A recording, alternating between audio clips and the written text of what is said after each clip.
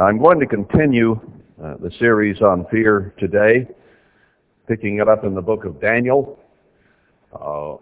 We are dealing, once we get to the book of Daniel, undeniably, in end-time events. Now, the scriptures we've been reading in Isaiah, Jeremiah, and Ezekiel, once we got into the prophets out of the Genesis and Exodus and so on, these have to do specifically with end-time prophecies. Well, even Deuteronomy and some of those do as well. But when you really understand, the whole Bible is written for the church and for us, here upon whom the ends of the world comes. But even the most cynical, I suppose, Bible student has to admit that when you get to Daniel, it's a book that was not even opened to be understood until the end. So there's no way of denying that Daniel is an end-time book, and much of Daniel, or some of Daniel at least, still has not been fully opened to understanding. There's some areas there that we still are looking at and wondering just how will that happen, or what form will it take. So when we get into this book, we're talking about fears of the world and fears upon the people of God, which shall come to pass. Some of the things that occurred happened to Daniel, to Shadrach, Meshach, and Abednego, to others of the Jews in their day. And they will have another end-time fulfillment, I am quite sure. But some of the events he was told to seal up, and not even you are going to understand until the time of the end. So what we are dealing with, and Daniel is a book about uproar in the world. It is a book starting out with Babylon, and the God's people being in the middle of Babylon, in captivity to that system. And the Babylonian or satanic system is still around the world today. And the leader of Babylon, I firmly believe, is the United States of America. The one which we would term, if we were to define it, Babylon, because the Bible gets specific in prophecies in Revelation and in Jeremiah 50, 51, 52, in other places. Gets very specific about some of the definitions of Babylon. And when you look at those definitions, as we did when we went through the series on Babylon, there is only one nation on earth today that they could possibly apply to. God is that specific. So we are living in Babylon today, not only in terms of the worldwide system of Satan, but in that nation that is the end-time Babylon that Daniel spoke of. So the things we read here are not just historical things of the Old Testament and the past, but they're very real and alive. Now, we know that Daniel, Shadrach, Meshach, and Abednego, and other Jews were taken captive, and Daniel was brought to prominence because Nebuchadnezzar, the king of Babylon, had a dream. I have no doubt that God's people are going to be in contact with, rub shoulders with, the leaders of this world. That is very clear in many other scriptures. But the past is precedent for the future, and God works in patterns. He has always done this. He did it with Joseph, he did it with Moses, with Daniel, with John the Baptist and Herod. And in each case, they had not only a confrontation, perhaps, but they also had a working relationship. And God's people were put over the nations, the kingdoms, in one form or another. And I find that very interesting. I don't know how that might apply here at the end and what way. But since that's God's pattern, I would not be surprised at all to see something occur that would put the church and the faithful part of the church in particular, in contact in some way with the government and the powers that be. I won't try to get specific on that because I don't know. But that is a precedent we can look at. And that's what we're looking at here. Anyway, some of the Chaldeans did not like that Daniel had been brought into good favor and grace of the king, so they came and accused the Jews. I'm in Daniel 3 here, and they said, "King, didn't you make an image?" It's interesting that Daniel pointed out to Nebuchadnezzar that the true God of heaven was there, and Nebuchadnezzar recognized that and saw that Daniel's God was a God, and yet he made an image of himself, because God, the true God, revealed through Daniel to Nebuchadnezzar that he was a great and mighty king, and that would have a great kingdom with power, strength, and glory, as it says in verse 37 of chapter 2. So instead of repenting and worshiping the true God, he says, well, what Daniel said and what Nebuchadnezzar heard were two different things. Have you ever noticed that when you talk to someone? Sometimes what you say and what they perceive are two different things altogether. We do that with each other continually. So he heard there is a great God who gave us the answers. And then he heard, you're a great king. And then that's basically all he heard as far as what he did. So he decided he would make a great image of himself and how great he was.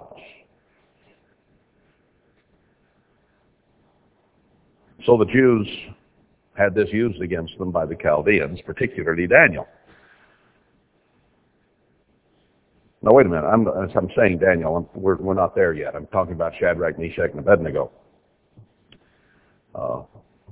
They said, these guys won't bow down and worship your image.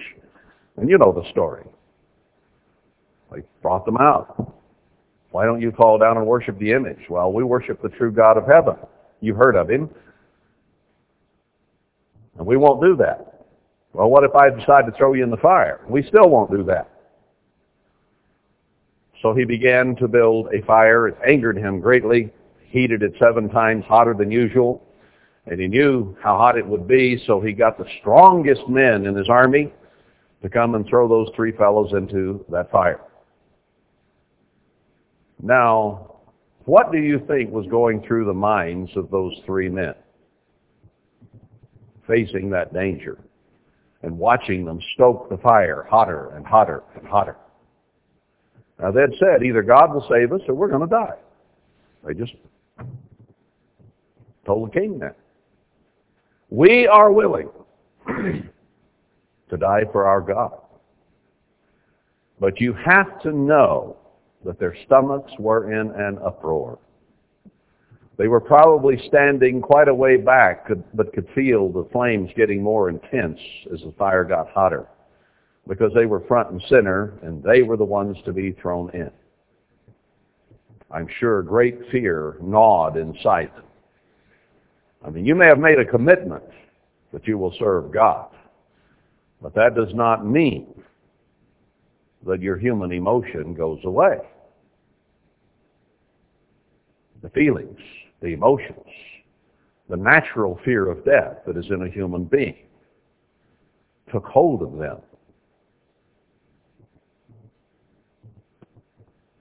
And it's written here for you and me.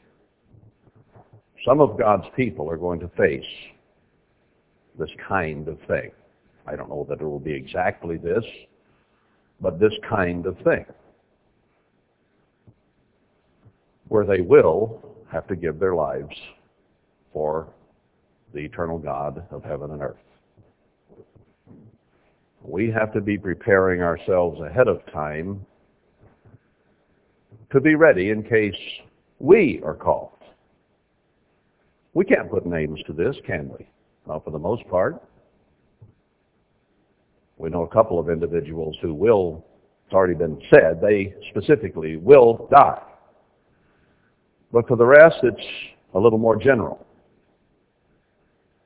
So we need to be preparing to put God first in our lives no matter what. If we are prepared and we have the proper fear of God, and their fear of God was greater than their fear of Nebuchadnezzar in the fire. That's the bottom line. Fear rose in their throats like bile. But the bottom line was they loved and feared and were in awe of God and knew of His promises, and that this physical life is only transitory, temporal, ends fast, but there's something greater beyond, and I'll prove that to you, probably not today, but next time. They understood that. They knew that. So they were prepared to give their lives. Now that is a New Testament teaching of Christ, which we'll get to as well. So this isn't just old stuff. This is stuff Christ warned about as well. Now I think it is important and imperative that we face these issues today. That we get firmly in mind the terrible times are coming, and that we need to be as prepared as possible in our relationship with our Father in heaven to withstand if our number is called. Because it could be. We just don't know that. So I'm not going to try to get too specific here. I'm not going to try to read into the future exactly what conditions might occur or exactly when they might occur. That is not the major reason to study these scriptures and prophecy in general.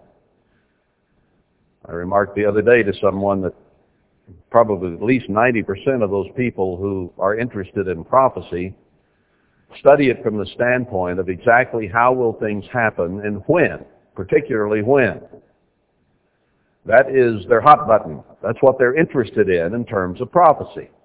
Very, very few look at prophecy from the standpoint of what's wrong with me, what do I need to change so that God will protect me, God will guide me through it, that I might fulfill some purpose in His plan and His will as things go forward.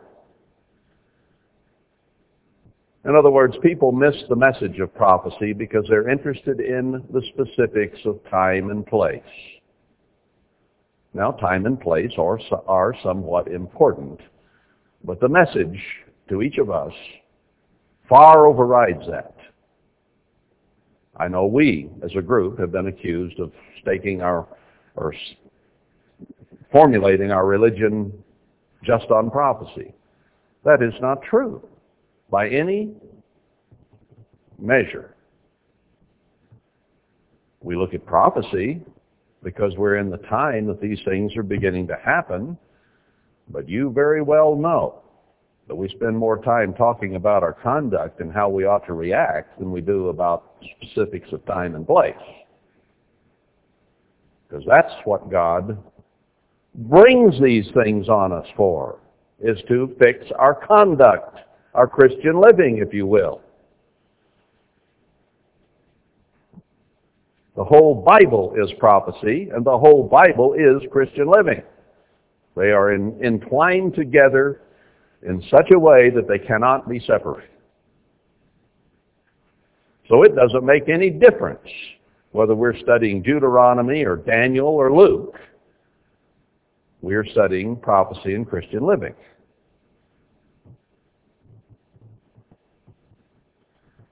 Now these three guys were really put on the fire, to use the expression, front burner in terms of Christian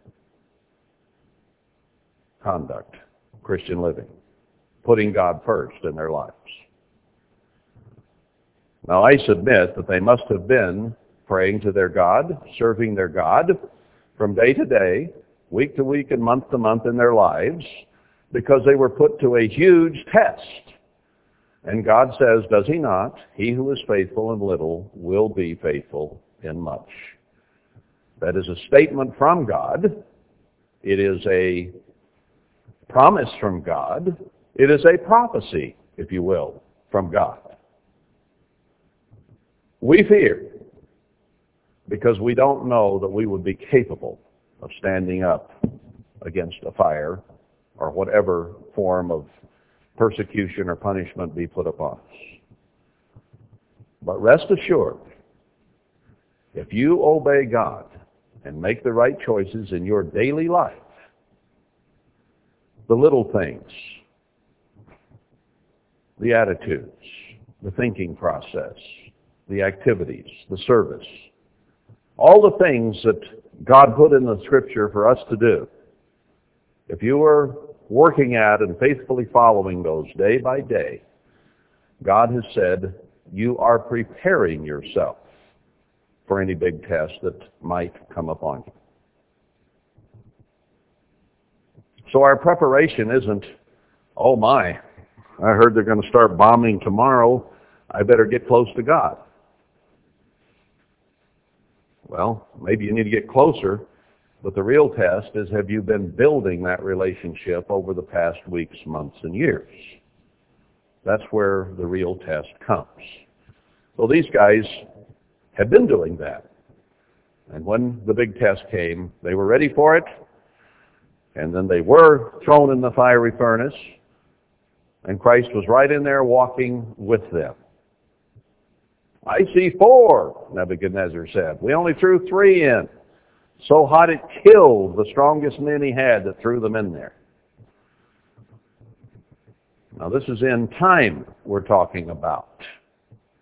God with us, Emmanuel.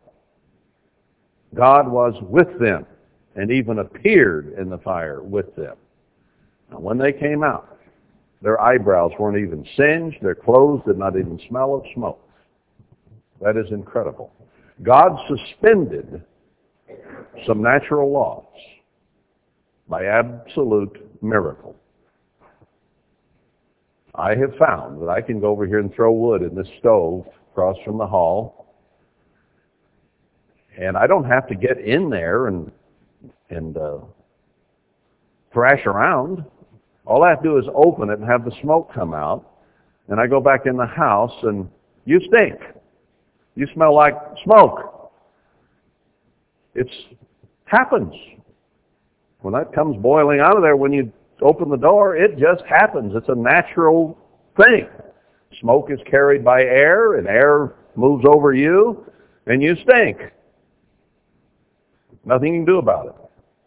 Well, I mean, you can go shower and change clothes, but I mean, you can't stop the process because it's natural law. God can suspend those things. He has that power. He can make the earth go backward 15 degrees. He can do anything he wishes.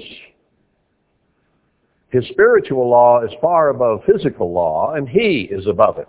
And somewhere in there, and I don't know that much physics, somewhere in there they're combined, where physical and spirit and atoms and molecules and everything come together. I don't necessarily try to understand all the nuances of that. I don't need to. I know that I'm flesh, and I hope to be changed to spirit. And what the exact difference is, I don't really care at the moment, as long as it happens.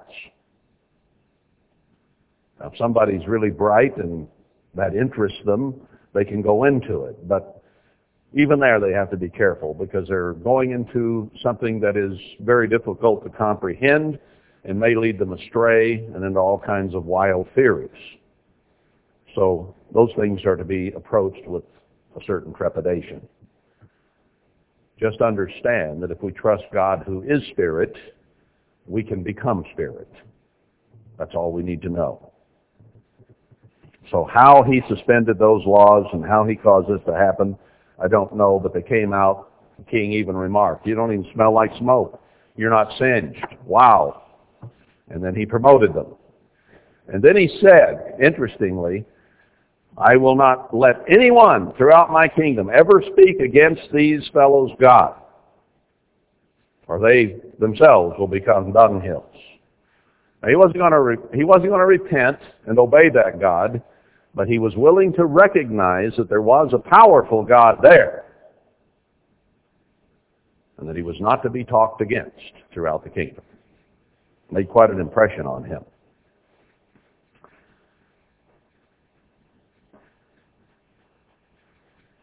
Let's notice chapter 3, verse 28. Then Nebuchadnezzar spoke and said, "Blessed be the God of Shadrach, Meshach, and Abednego, who has sent his angel and delivered his servants that trusted in him, and have changed the king's word, and yielded their bodies, that they might not serve nor worship any god except their own God." Now we know that the Babylonian system is going to require us to accept a different God than the one we know. We will be among the only people on the earth, a very small group, who actually know, understand, and have a relationship with the true God. The whole Christian world is worshiping the wrong God and do not even know it. They're worshiping a God who appears as an angel of light, but is the most evil being in the universe, and they have no clue whom it is that they worship. Satan is a great deceiver. Now, God is going to prove that he is God. He proved it to Nebuchadnezzar, didn't he? And we've read many, many scriptures which show that God is going to show that he is God. That is going to be the main purpose of all these end-time events. And we see the story picked up right here, don't we? You see, the whole world is worshiping Satan, the god of this world. Now, in order to set up the kingdom of God, people have to come to understand the difference. And they don't know the difference. There are people all around us who say they worship Christ, who say they are the Latter-day Saints, if you will. And they have not a clue who the Latter-day Saints are. And they have no clue who the true God of the universe is. They think they know, but they worship Satan and do not even know it. Now there are those in the earth, on the earth, and some of them are leaders of nations, who openly, among themselves at least, worship Satan outright. They're not totally deceived, in other words. They know who it is that they worship. But Christ told the Jews, the Pharisees, the so-called leaders who supposedly knew the true God of Abraham, Isaac, Jacob, and Moses, that they worshiped you know not what. He told them outright, you who think you worship the God of Moses, worship the devil. Now that's pretty strong language. But if the Pharisees, who were in the line of Judah, whose forebears had known the true God, if there was anyone on earth that you would suspect knew the true God, it would have been them. But Christ told them they worshiped the devil. Now if they do, and still do, where does that leave Methodists, Baptists, Catholics, Hindus, and Shintoists? Not a chance they know the true God. Now God's going to make it clear. Do you realize how privileged you, sitting right here today or on the telephone line, are among the people that God has called in this end time, primarily under Herbert Armstrong? And most of them have now departed. But of those who remain, do we even begin to grasp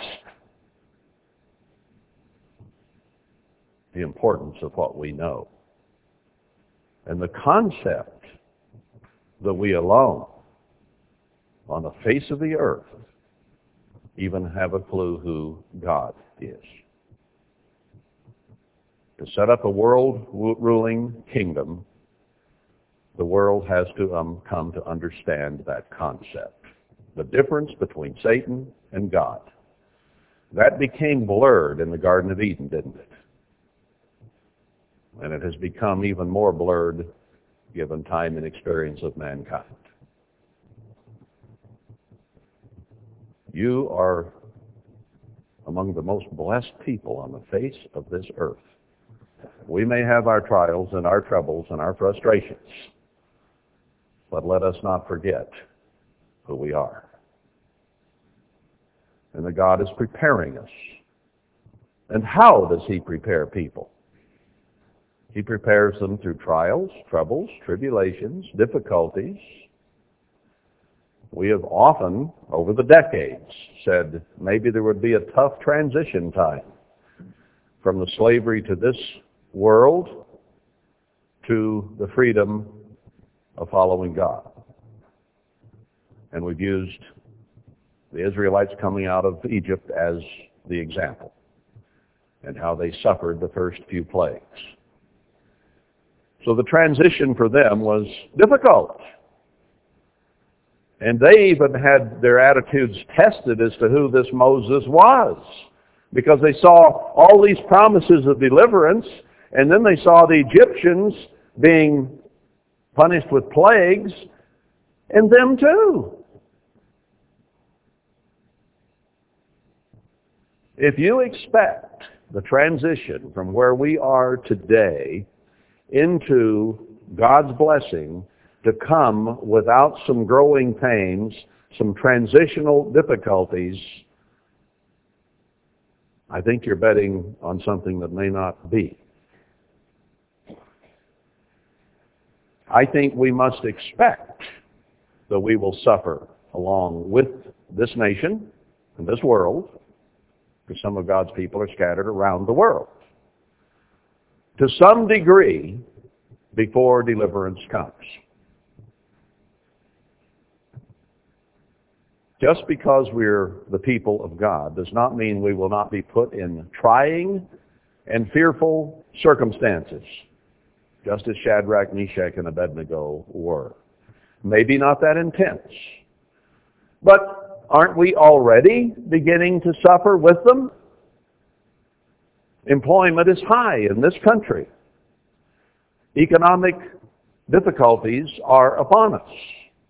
And they are going to get worse and worse and worse until the whole system comes down. Now, how much of that will we be obliged to go through?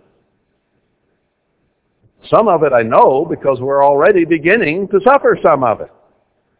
Some of us are having trouble finding jobs, or finding jobs that actually give you enough to live on and to pay the bills. We're already there. God did not deliver us 2 years ago, 3 years ago, 4 years ago, did He? Partially. He let us begin to come out of the middle of it and to get separate where things will be better and where there's opportunity for deliverance. But even yet, we are going to suffer some of it. We might as well adjust our attitudes and know that that is going to happen, be prepared for it, do all we can to get close to God, and to know and to believe the promises that we will be delivered.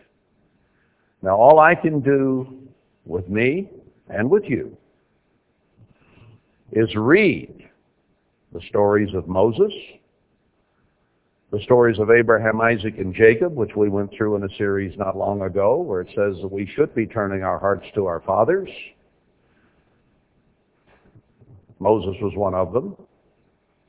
Read those stories. Understand what those people went through, and understand that in the end time, conditions are going to be worse than they've ever been on the face of the earth. So when Moses came and told those people, as they were slaves in Israel, I have come here to deliver you. I have come here to show you a way to get out of this and into a place where you'll have freedom and liberty and be able to worship God. And they said, which God? Because they had lost track of who the real God was. Just as our nation today will wonder, which God? The things that are going to happen are not going to sound like the Jesus that they know. Because the Jesus they know is not the true Christ. It's a deception, Satan.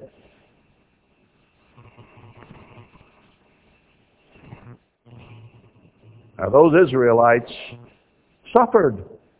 Here came news that things were going to get better. Remember that song, things are going to get a little better in the morning? Work my fingers to the bone, what do I get? Bony fingers?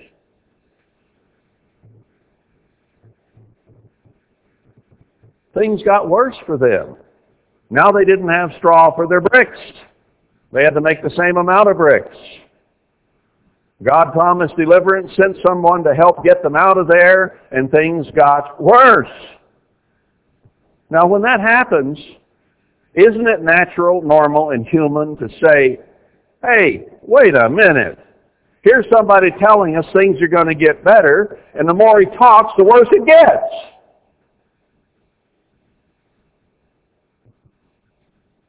How long will this go on? Is this guy talking sense or is this stupid?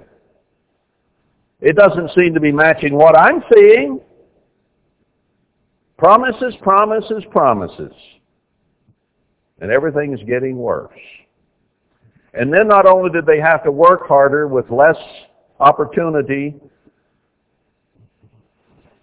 to make good bricks, but then the Egyptians started having plagues, and they had the same plagues. You know, I bet they began to question Moses, a lot of them.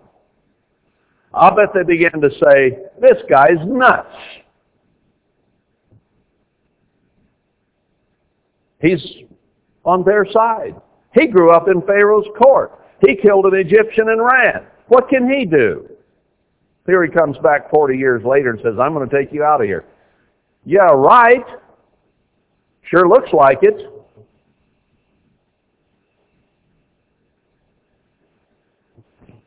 What was it, the first 4 plagues they went through? That would have begun to shake a lot of people. Who is this Moses? Now we can come today and start reading about a people that must build the temple of God. We can read scriptures about how God is going to protect his people in the wilderness. And we can see those things in there. We can read the promises of Isaiah, and they sound so exciting. And it's about the people in the latter days, not the millennium. And then things get worse. The job situation gets worse. Health gets worse. This gets worse. That gets worse. So we could begin to question these scriptures. We could begin to question God himself. And boy, if we're going to question anybody, it could be Darryl Henson. Because he's the one that's reading these to us and interpreting them in a certain way.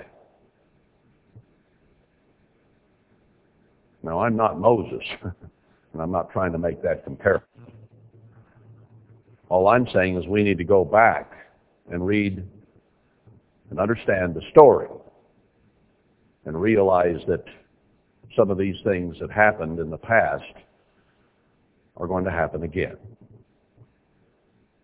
And the things probably will get worse for us, just like they are the rest of the world, until God sees fit to make a difference. And we need to wait patiently, because didn't he do what he said he would? Did those Israelites who questioned God, whoever that was, they said which God? But Moses particularly, because he was there as a representative of God. So they questioned him, not knowing the true God. And they said, this isn't going to be. Why do I have lice in my bed?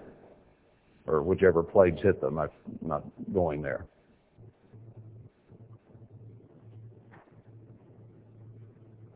But didn't it happen? Didn't it happen? Didn't they march out of there? And didn't they find peace in the desert? Well, that is as much peace as they could have, because they still, even having gone through the Red Sea, seen Pharaoh's army destroyed in the sea, they still doubted God. And their butts laid out in the desert before it was over, dead. And their children went into the promised land. Do we have any question why God keeps questioning Israel as a backsliding heifer in Hosea and other places? How hard it is for us to accept what God says and trust Him and not fear everything around us. They feared Pharaoh, they feared thirst, they feared hunger, they feared all kinds of things as they came out of Egypt. And God did not automatically give them everything they wanted exactly when they wanted it, on purpose, to teach them something they were not willing to learn.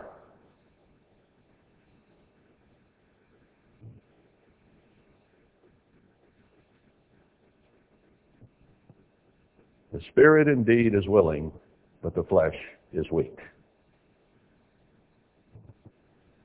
Are we willing to learn?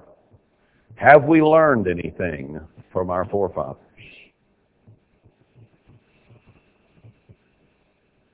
It doesn't necessarily make us any better than them, brethren, but their lives, their experiences, their trials, their troubles were written as examples to us, Paul says in Corinthians. For examples to us, as he put it, upon whom the ends of the world are come.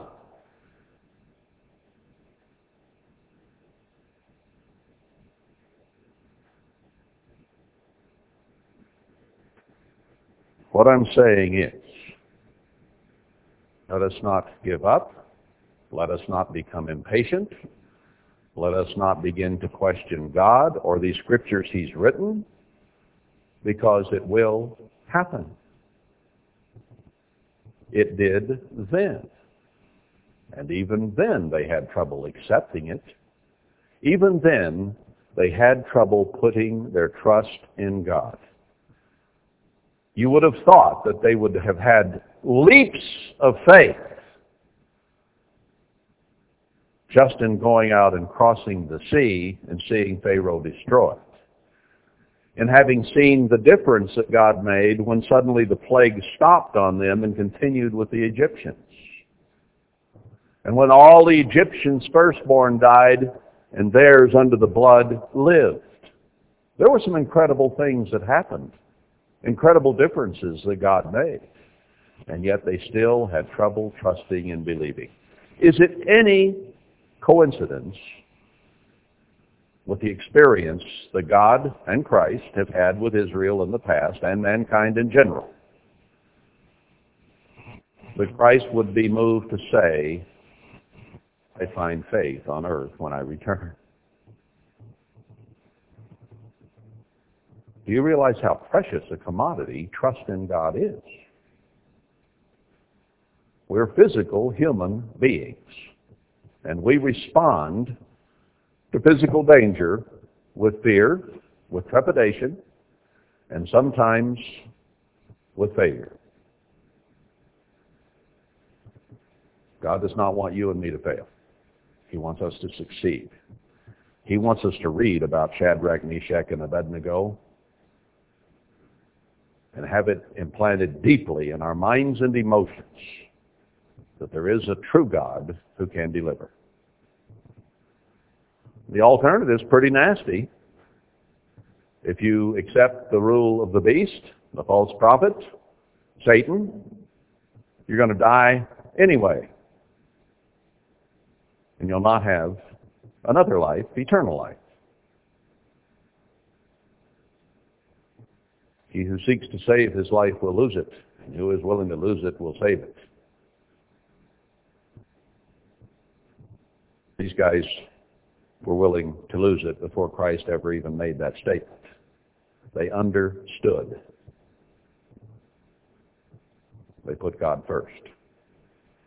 They swallowed a great, huge lump of fear that came in their throats and said, I will put God first, O King. And you can throw me in the fire if you want to. And he did. And they walked out. Because God was going to show old Neb who God was. Now God is going to show this world through you. What is your name?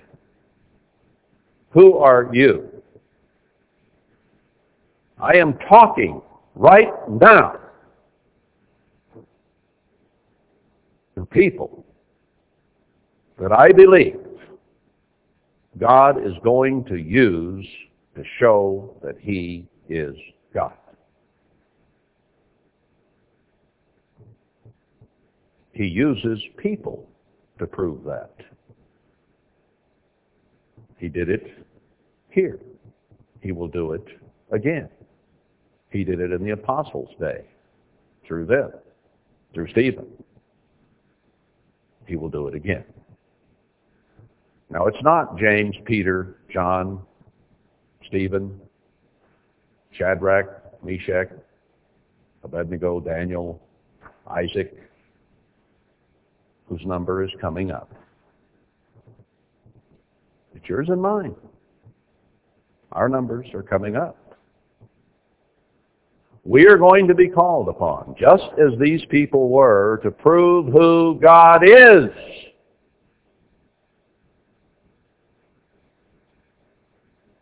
Are we ready? Get set. Someday, the go sign is going to be given. God is preparing a people, and you are among them. I'm not saying it's exclusive to us here. Don't get me wrong. Those who might hear this tape somewhere. God is working with a faithful people among those who have been called around the world, and he's going to gather a spiritual people together to do a physical job. We'll get to that here. Are we going to make it today? I don't know.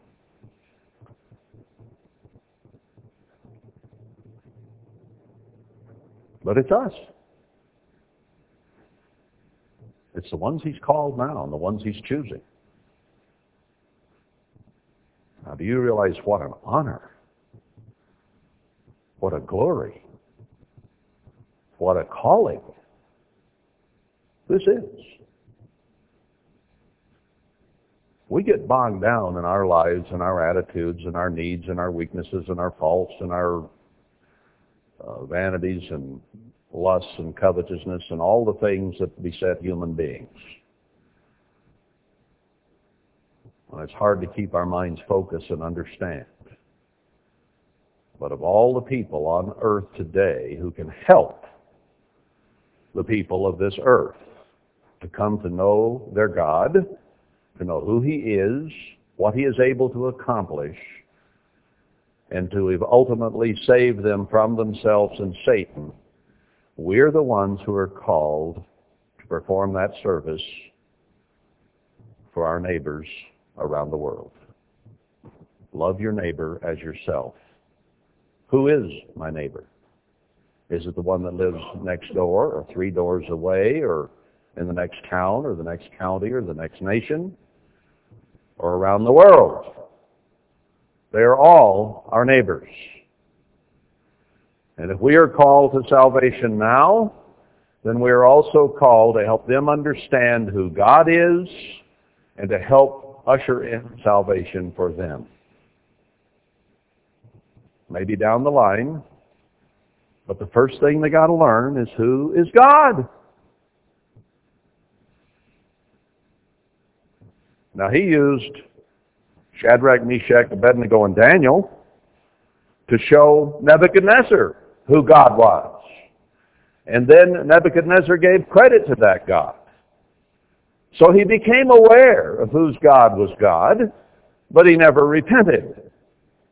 And we're going to experience the same thing today. We are going to be set aside to show who God is. And they'll recognize, but they will not repent. So the 7 last plagues ultimately will come upon them. And they will be humbled. And it's sad that it has to be that way. I see people through the day, through the week, here and there, out in the world, in town, who seem like genuinely nice people. They're friendly. They'll joke with you. They're just people. They have their difficulties and their problems.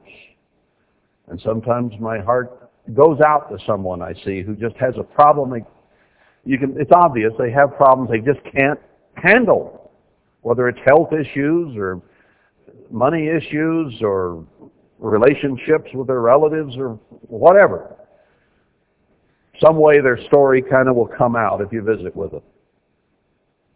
And you'd like to give them some answers, but you know anything you said, they wouldn't comprehend it whatsoever.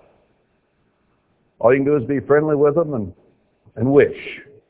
Doesn't Jeremiah, I think it's 51, say, if we could help this country, we would? I don't want to see America fall apart and all its people destroyed, go through hell on earth.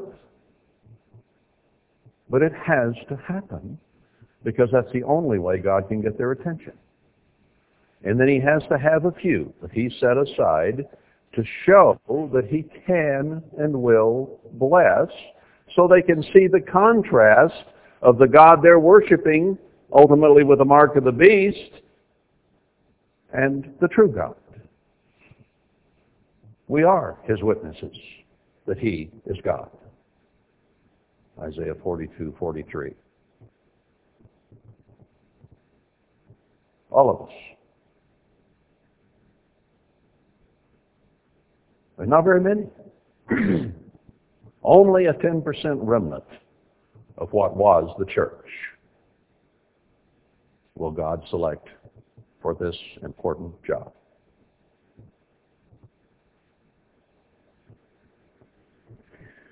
And even among the greater church today, you are among the very few that even begin to understand the concept,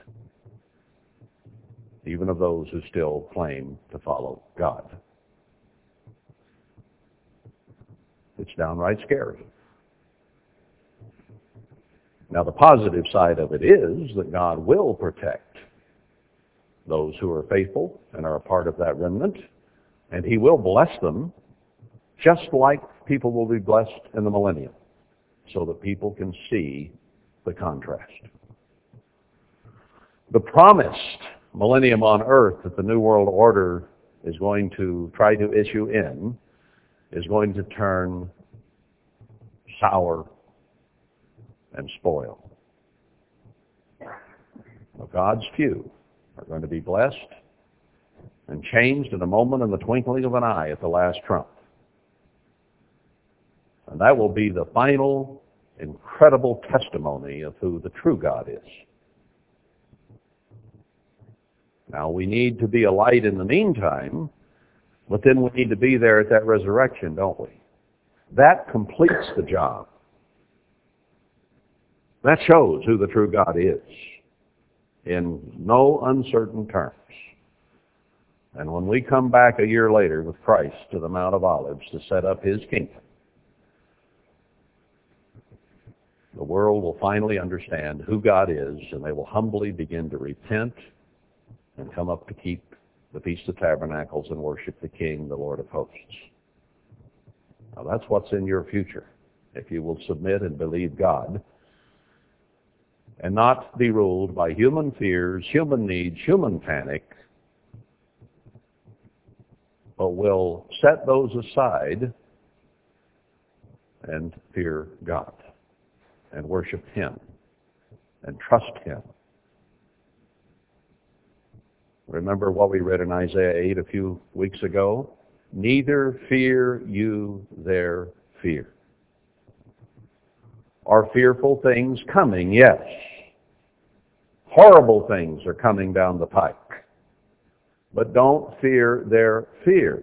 A lot of Americans are beginning to understand that the American dream is fast becoming the American nightmare. They're beginning, some of them, to truly fear and panic. And the number of people you talk to just indiscriminately here and there in society are beginning to wake up to the fact that we are in serious trouble in this country.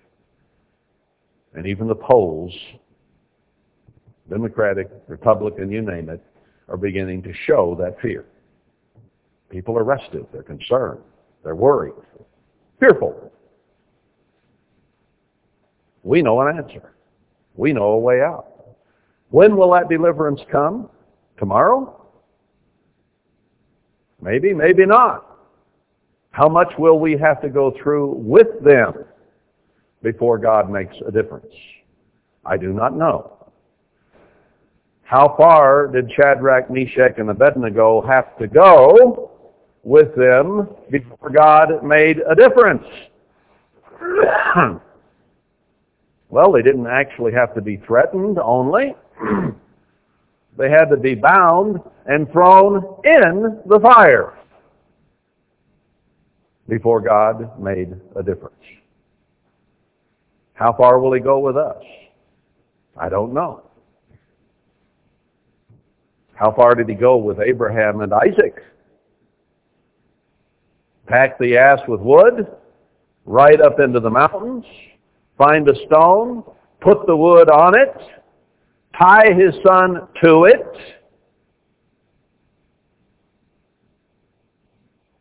draw his knife, and prepare to cut his son's throat, actually raising the knife, and maybe getting ready to start the downswing to sever Isaac's windpipe and artery. And God said, wait. Thank you. Relief flooded through Abraham. I expect it did Isaac also. It may have been that Abraham would not have been able to light the fire. The altar would have been wet. Isaac was scared. He may have wet his pants about then. He was human. He was scared. But he submitted to his Father on earth and his Father in heaven. What an incredible story. And God did not deliver until the point of death. Why would you stand in awe and respect to God if he delivered you before trouble ever came? You wouldn't attribute it to God. You'd just think you had good luck, if it had even gotten that bad. But when God lets it get so bad, and then he delivers, the contrast is quite obvious. And we learn the lesson. And it helps us trust God. Sometimes with help, he may let us come to the very point of death. I've seen it happen. And then heal. If you don't get to a critical point, then why would you attribute it to God? I guess I really wasn't that sick and I got over it, whatever it was. If there's a test, it has to be something that's difficult. I loved one of my history teachers in the 7th grade. He would give you all the answers before he ever gave you the test. If you had any memory at all, you could go down and read the answers, and then he would hand you the test. He put the answers away and wrote them down. Easiest class I ever had. I don't know that I learned more than I did in some others,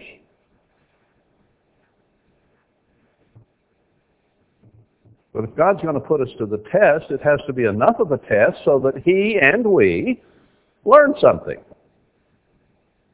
We grow from it.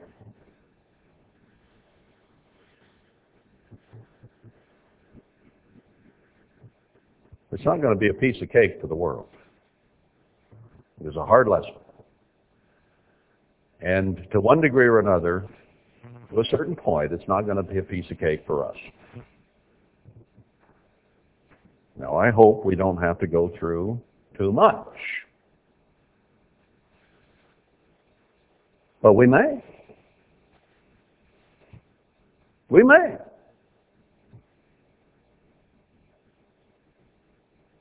We need to be prepared.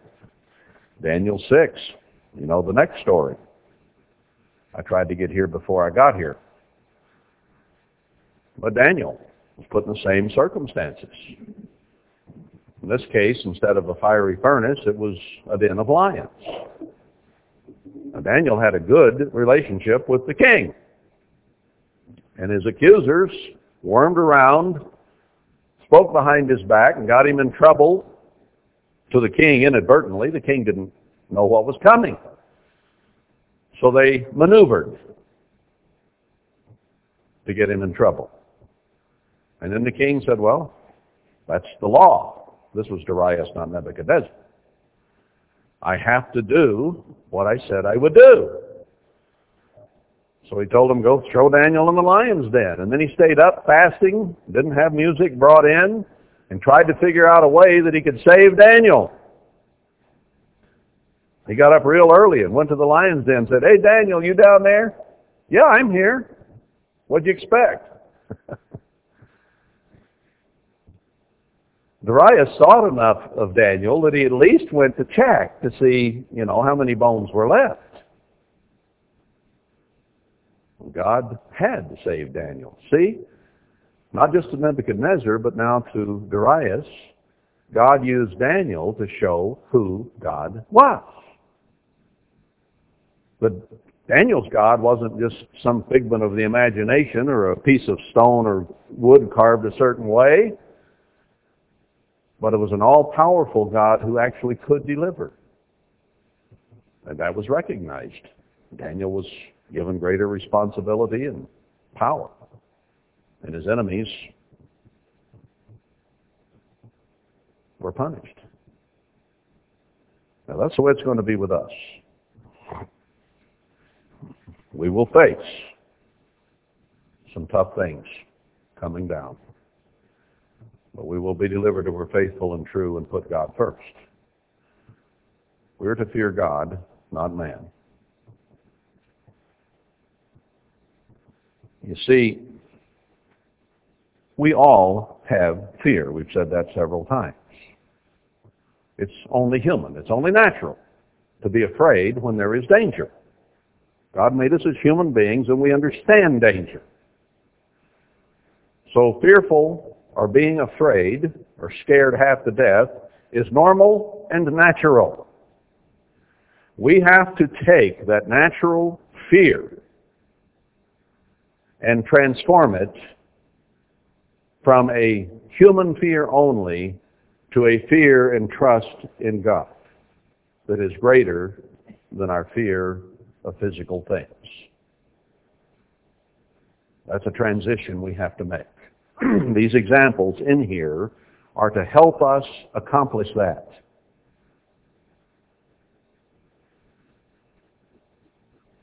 The world uses these as bedtime stories to make the kids feel good about stories of deliverance. That's not all they are. It's for God's children to understand there is a God who can deliver and will. The only question is, as it has always been, do we trust Him? Adam and Eve had a certain trust of God. And then some being came along and said, oh, that's not the way it is. Here's the way it is. They did not have enough fear of God, and they did the wrong thing, following the wrong influence. And we've done it ever since. Israel has done it ever since. We are here to change the approach. Now, we are not the first. Christ called his disciples, who became apostles, and others into the church to start the process. And I've gone there years ago with the story of Stephen, and how he stood up, and how the Father and the Son probably stood up on their throne and cheered when Stephen saw it through. Because it was by the power of the Spirit that happened. And it opened the door for any Christian. Now, the difference between that and Noah, Enoch, Abraham, Isaac, Jacob, David, Daniel, and those of the Old Testament, is that those were specific individuals to whom knowledge and opportunity of eternal salvation was given. It was not given to Israel as a whole. Only promise of physical blessing and physical life. But with those few, they understood a better resurrection, as delineated in Hebrews 11. They understood a future. And God delivered them that future. Now, it's still held in abeyance until the resurrection. But they understood about it. But it wasn't opened up to you and to me, to the church as a whole. It was a few patriarchs and prophets who were given that opportunity. Now, in the New Testament, a new covenant was given. A heart to understand God. A heart to trust God. A spirit of God put within us. And that's what Stephen called on. That's what fishermen and tax collectors came to stand for and on. Common average people. Worse than average people. Tax collectors were looked down upon as the lowest scum of the earth. Kind of like you and I look at the IRS.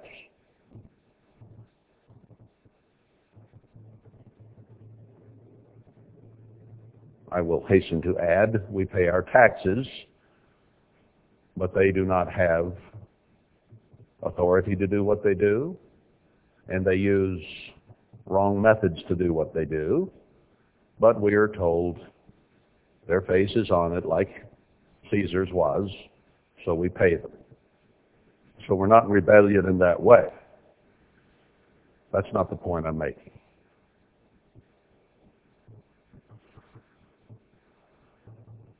But we're not great, are we? See, here's the root of the reason God called the weak and the base. To confound the wise. He has opened up salvation to people like us who are nothing. Even among men, we are nothing. We're not the smartest. We're not the best trained. We're not the most loving and compassionate. We're not the most anything except scum of the earth. On purpose. So that God shows by His Spirit, not by might, not by power, but by my Spirit, says the Eternal, these things shall be done. So He's called us from what we have been to become something He has in mind. You're just you. I'm just me. We don't amount to anything. Don't be discouraged by that, because God is here to transform us. He is here to take a tax collector, a fisherman, a carpenter, a motel maid, you name it, and turn them into a James, a Peter, a John, a Stephen. That's what you're here for. To show to an unbelieving generation that God is God. That is a challenge. And not only is it a challenge, you've been called to do it.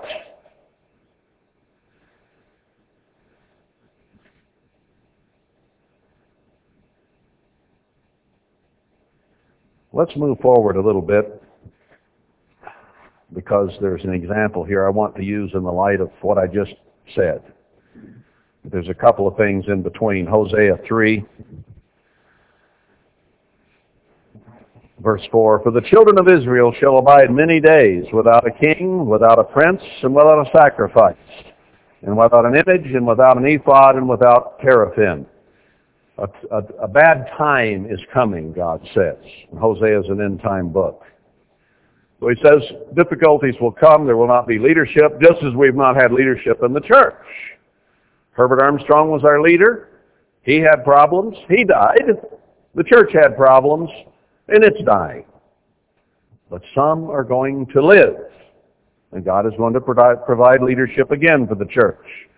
Because it says in verse 5, "Afterward shall the children of Israel return and seek the eternal their God, and David their king, and shall fear the eternal and his goodness in the latter days." Now, is this talking about the millennium when David, the original king, is going to be resurrected? No.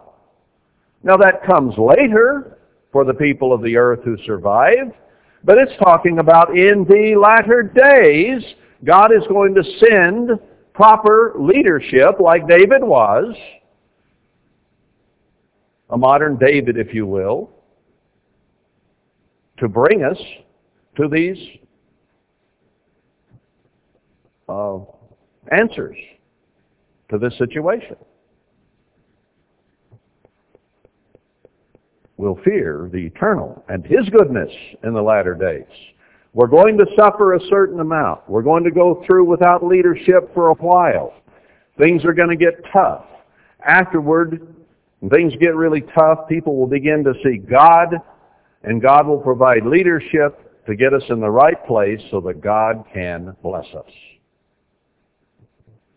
That's what's coming down. That's why he says, don't fear the world and what they're planning on doing. Fear me because I have answers for you. Everything's positive if we just trust God. That's all we have to do. I say that's all. That's tough. It's hard to do, especially when you see trouble coming. Joel, end-time book, talks about the day of the Lord all the way through. Joel 2, let's get to verse 21. He's talking about all these terrible things that are coming in Joel 1, leading down to this. He says, "Fear not, O land. Be glad and rejoice, for the Eternal will do great things." Now that sounds maybe like something Moses might have said to Israel. You're in slavery. Don't fear. God's going to do great things. He's going to deliver you. And then the plagues start, and they say, "Oh, wait a minute. You must be misinterpreting. You sure it was God? Which God sent you?" Well, these are end-time prophecies for right now. Don't fear. God will do great things. You know what? I'm inclined to believe that. And he gives us all these great things he's going to do through all these books at the end time in the latter days. Now, if you believe it, and you trust him to do it, and you believe that God really is God, and you know him, and are getting to know him better, then he will use you to show your neighbors around the world that he is God. We can help. We can make a difference. I read all the time about people who says, "Well, I know things are getting bad. Things are terrible in our country. They're going to get worse. But what can we do?" And they have no answer, really. Vote for different people, someone will say, or march on Washington and wave a flag, or, they got things that won't work. We know the only thing that will work is if this people will recognize who God is, repent, fall on their face, and humble themselves before Almighty God. Then God will save them in the kingdom of God and the great white throne judgment. And he's called us as forerunners, as witnesses, that this is true. God is sending a sign to this world.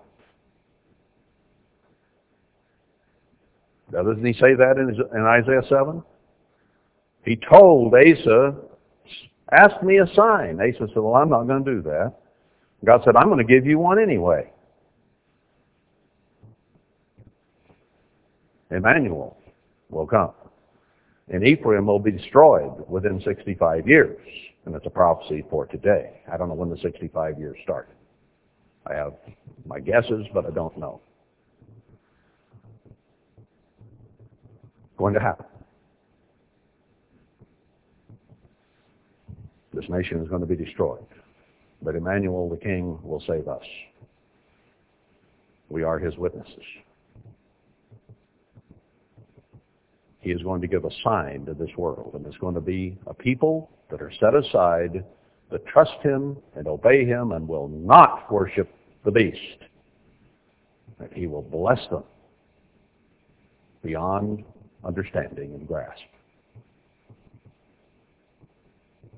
And you are the ones he's called as the front runners to come ahead and prepare a place for those people to come. We've got to get it prepared and ready. That's what we're here for. I believe that with all my heart. I would not be where I am today doing what I'm doing. And you, as individuals, are called here to do that. It's an incredible calling of God to establish something for his use, for the use of his people, and to be a witness that God is God to the whole world. Now, there's something we can do that will help our neighbors. There is something positive that God has called us here to do to help show the world the true God. What greater calling could you have? What more majestic thing could you be called to do than to honor the great God of creation and help the world see who he is? We have a magnificent calling. Let's grasp and understand that and live as if it were true. Because things may look pretty cloudy and pretty turbulent for a while yet, and we may go through more of what this world is going to suffer, but it will make the blessing and the deliverance all the sweeter when it actually happens, when even we might begin to doubt. And we haven't gone through nothing, have we? We're so rotten spoiled that we think if we can't have an iPhone, the world is coming to an end, or whatever it is that we might want, because we're not making the kind of money that we would like to make. But there's nobody here starving.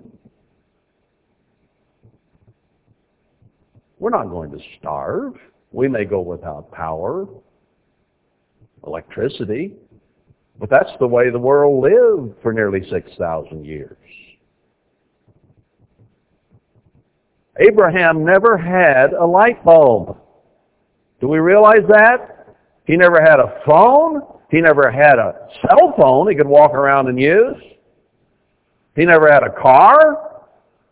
He never had a television even. Can you imagine that? There are people still alive and walking on this earth today who remember when there was no television, when there were no automobiles, there were no airplanes of any kind. They're very few now, and they're very old. But it is within the life experience of a few people on this earth today. I know of a woman right in Utah, oldest woman in the U.S., supposedly, is 117 years of age. She was a teenager when the first airplane flew in North Carolina. She knew about horseless carriages, and now she has a jet airplane. Corporate private jet she flies on. the 117.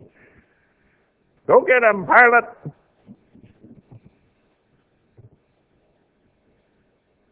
We are spoiled absolutely rotten. Do we understand that? And yet when some of these gewgaws start going away, we are going to feel so depressed. Come on. What are we willing to give up for God? Our cell phone, our TV, our car, electricity? None of the people for the first resurrection, except this end-time generation, ever had any of that stuff. But we would feel so disappointed if God allowed that stuff to be taken away from us. So we cling to it. And we're trying, even here, called out of Babylon into the wilderness, we still have the mindset of trying to maintain what we know is going away. And how, when it's taken away from the world, can we still have it?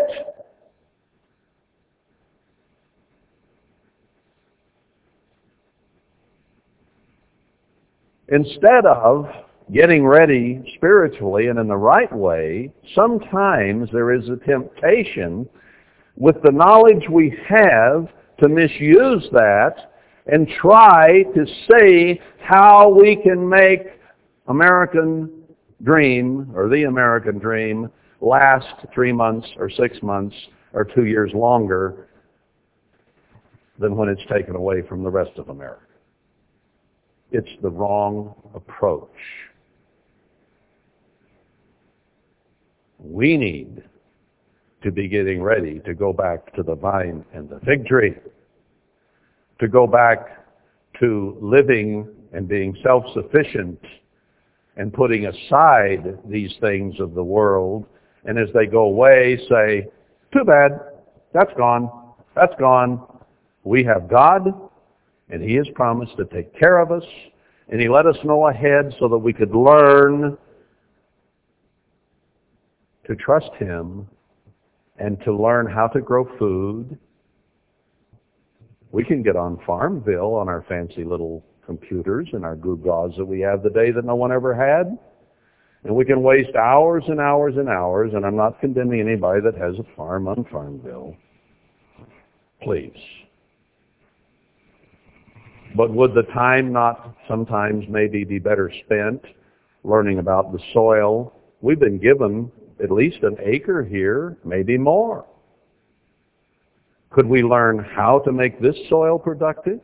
Could we learn how to get it watered right? Could we learn how to milk a cow? Could we learn how to shovel real manure instead of punching our mouse? Could we live real life instead of vicarious life? Could we come to grips with the kind of life that God intended people to live? And live a real life instead of a fantasy life? Think about it.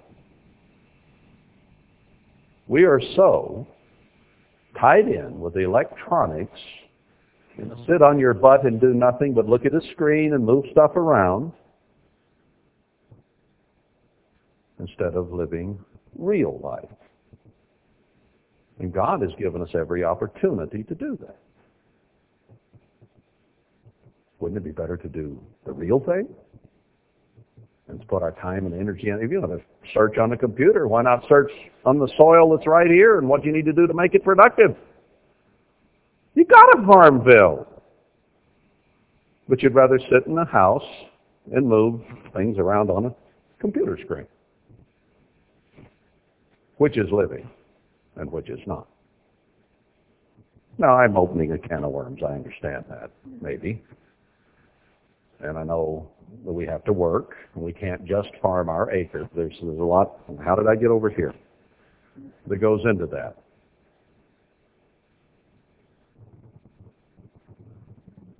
But let's think about what God brought us out here to do. Prepare a place that people might live and thrive and have food to eat when the rest of the world is not. we have an opportunity to make a difference here, to prepare for others to survive. Now, I was going to get to one story, and maybe I will very quickly here, because it ties in very well with what we're doing. There was one fellow by the name of Jonah. And God was going to use Jonah for a particular purpose that God had in mind. He was ready to destroy Israel, and he had promised that Assyria, the Ninevite, would be used to punish Israel. And Jonah knew those prophecies. And God told Jonah, you go to Nineveh and you warn that city that they need to repent, and I will bless them. If they don't repent, I will destroy them. So Jonah gets to thinking, and he says, well, I don't want to go do that, because if they don't repent, God will destroy them, and then they can't punish Israel. So he thought he had a pretty sharp idea there. I'm not going to go do that. I'll let God destroy Nineveh. And then my friends and relatives in Israel are safe. It was skewed thinking, but that's the way his mind worked. So he ran from God. God had called him for a purpose, and he ran from that. You know, we can run for any number of reasons from something God may have called us to do. So he got on a boat, said, I'm buying passage out of here. I'm on the next train. Well, boat in that day. We would say next plane now. I'm on the next plane out of here. Well, the waves came up. And he told those guys on the boat, he says, I'm running from God. He said, man, he told me to do something, and I don't want to do it. I'm out of here. So then the storm came, and they were worried, and they cast lots, and it came down that it was Jonah that was the problem. And he said, yep, I'm the problem. God's upset with me because I ran from him and I wouldn't do what he said. So throw me overboard and everything will be okay. And they said, oh, no, we won't do that. So they prayed and they talked to their gods and whatever they did. And it didn't get any better. So finally they just gave Jonah the heave-ho. Out of here, Jonah. You're right. Sea's calm. Everything's great. Now God knew what Jonah was going to do all the while. And he prepared this great fish, and when Jonah's head went under the water, blurb, he got swallowed, and God had made it where he could breathe in there. And the slime and the digestive juices probably worked on him, because when he came out of there, he was a white man. Real white, like the blouse I see back there. Not just a pale face like Anglo-Saxons are, but apparently really white according to past history stories. Scary white. But God said, no, you're not going to run from me. Now, I think God has called us for a purpose here. Maybe a little different purpose than he has some others in the church. They have their own view of what their calling is. But we have a view of the Scriptures that God has given us to understand, that by understanding, by God having opened your mind to it, it becomes a calling because you're responsible for that which you know. Herbert Armstrong always told us that. If you know it, you're responsible to do it. So God has revealed to a few what some of the things he is going to do at the end too. And if you see that, and you understand that, then you have a calling from God to do what it is that you have come to understand. It isn't good enough to have the academic knowledge in your head. God opened your mind to understand it, and the very fact of opening that created a calling. Follow me? The ones who don't understand it can't do it. The only ones who can do it are the ones who understand it. And therefore, if he opened your understanding to it, he fully intended you to do it. You may not have had him sit on your shoulder or tell you in a direct way, maybe like Jonah. But the very fact that your mind came open and you grasped and understood created a calling.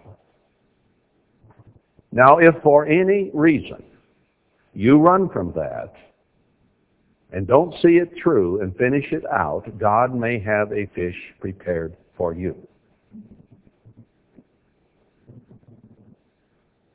Or something prepared for you equally as scary. That's the way God works. For you and me, there is no way out.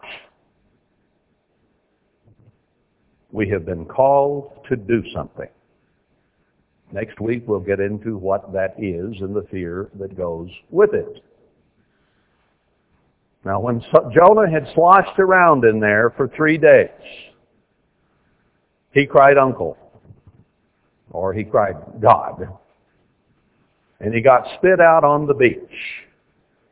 And you know where he headed for? He headed for Nineveh. And he was ready to tell them to repent. And they did. And it didn't last long, and God used them to destroy Israel anyway. But God gives a warning. God gives a chance, a space to repent. And God being God, He gave the pagan, Gentile Ninevites, the Assyrians, that opportunity. Thank God He is God. But Jonah didn't grasp how loving, how kind God is, and how He is not a respecter of persons and causes it to rain on the just and the unjust, and that being God, He would be willing to give Nineveh a chance. And He is going to have a witness at the end of this age to give the world a chance to repent, but they won't. And we have been called to set an example and build a village and villages and a temple to show that God is God and give them that witness. Now, are we Abraham? Are we Moses? Are we Shadrach, Meshach, Daniel? Are we Jonah?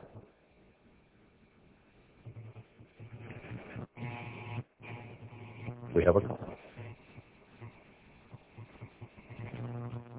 Up to it.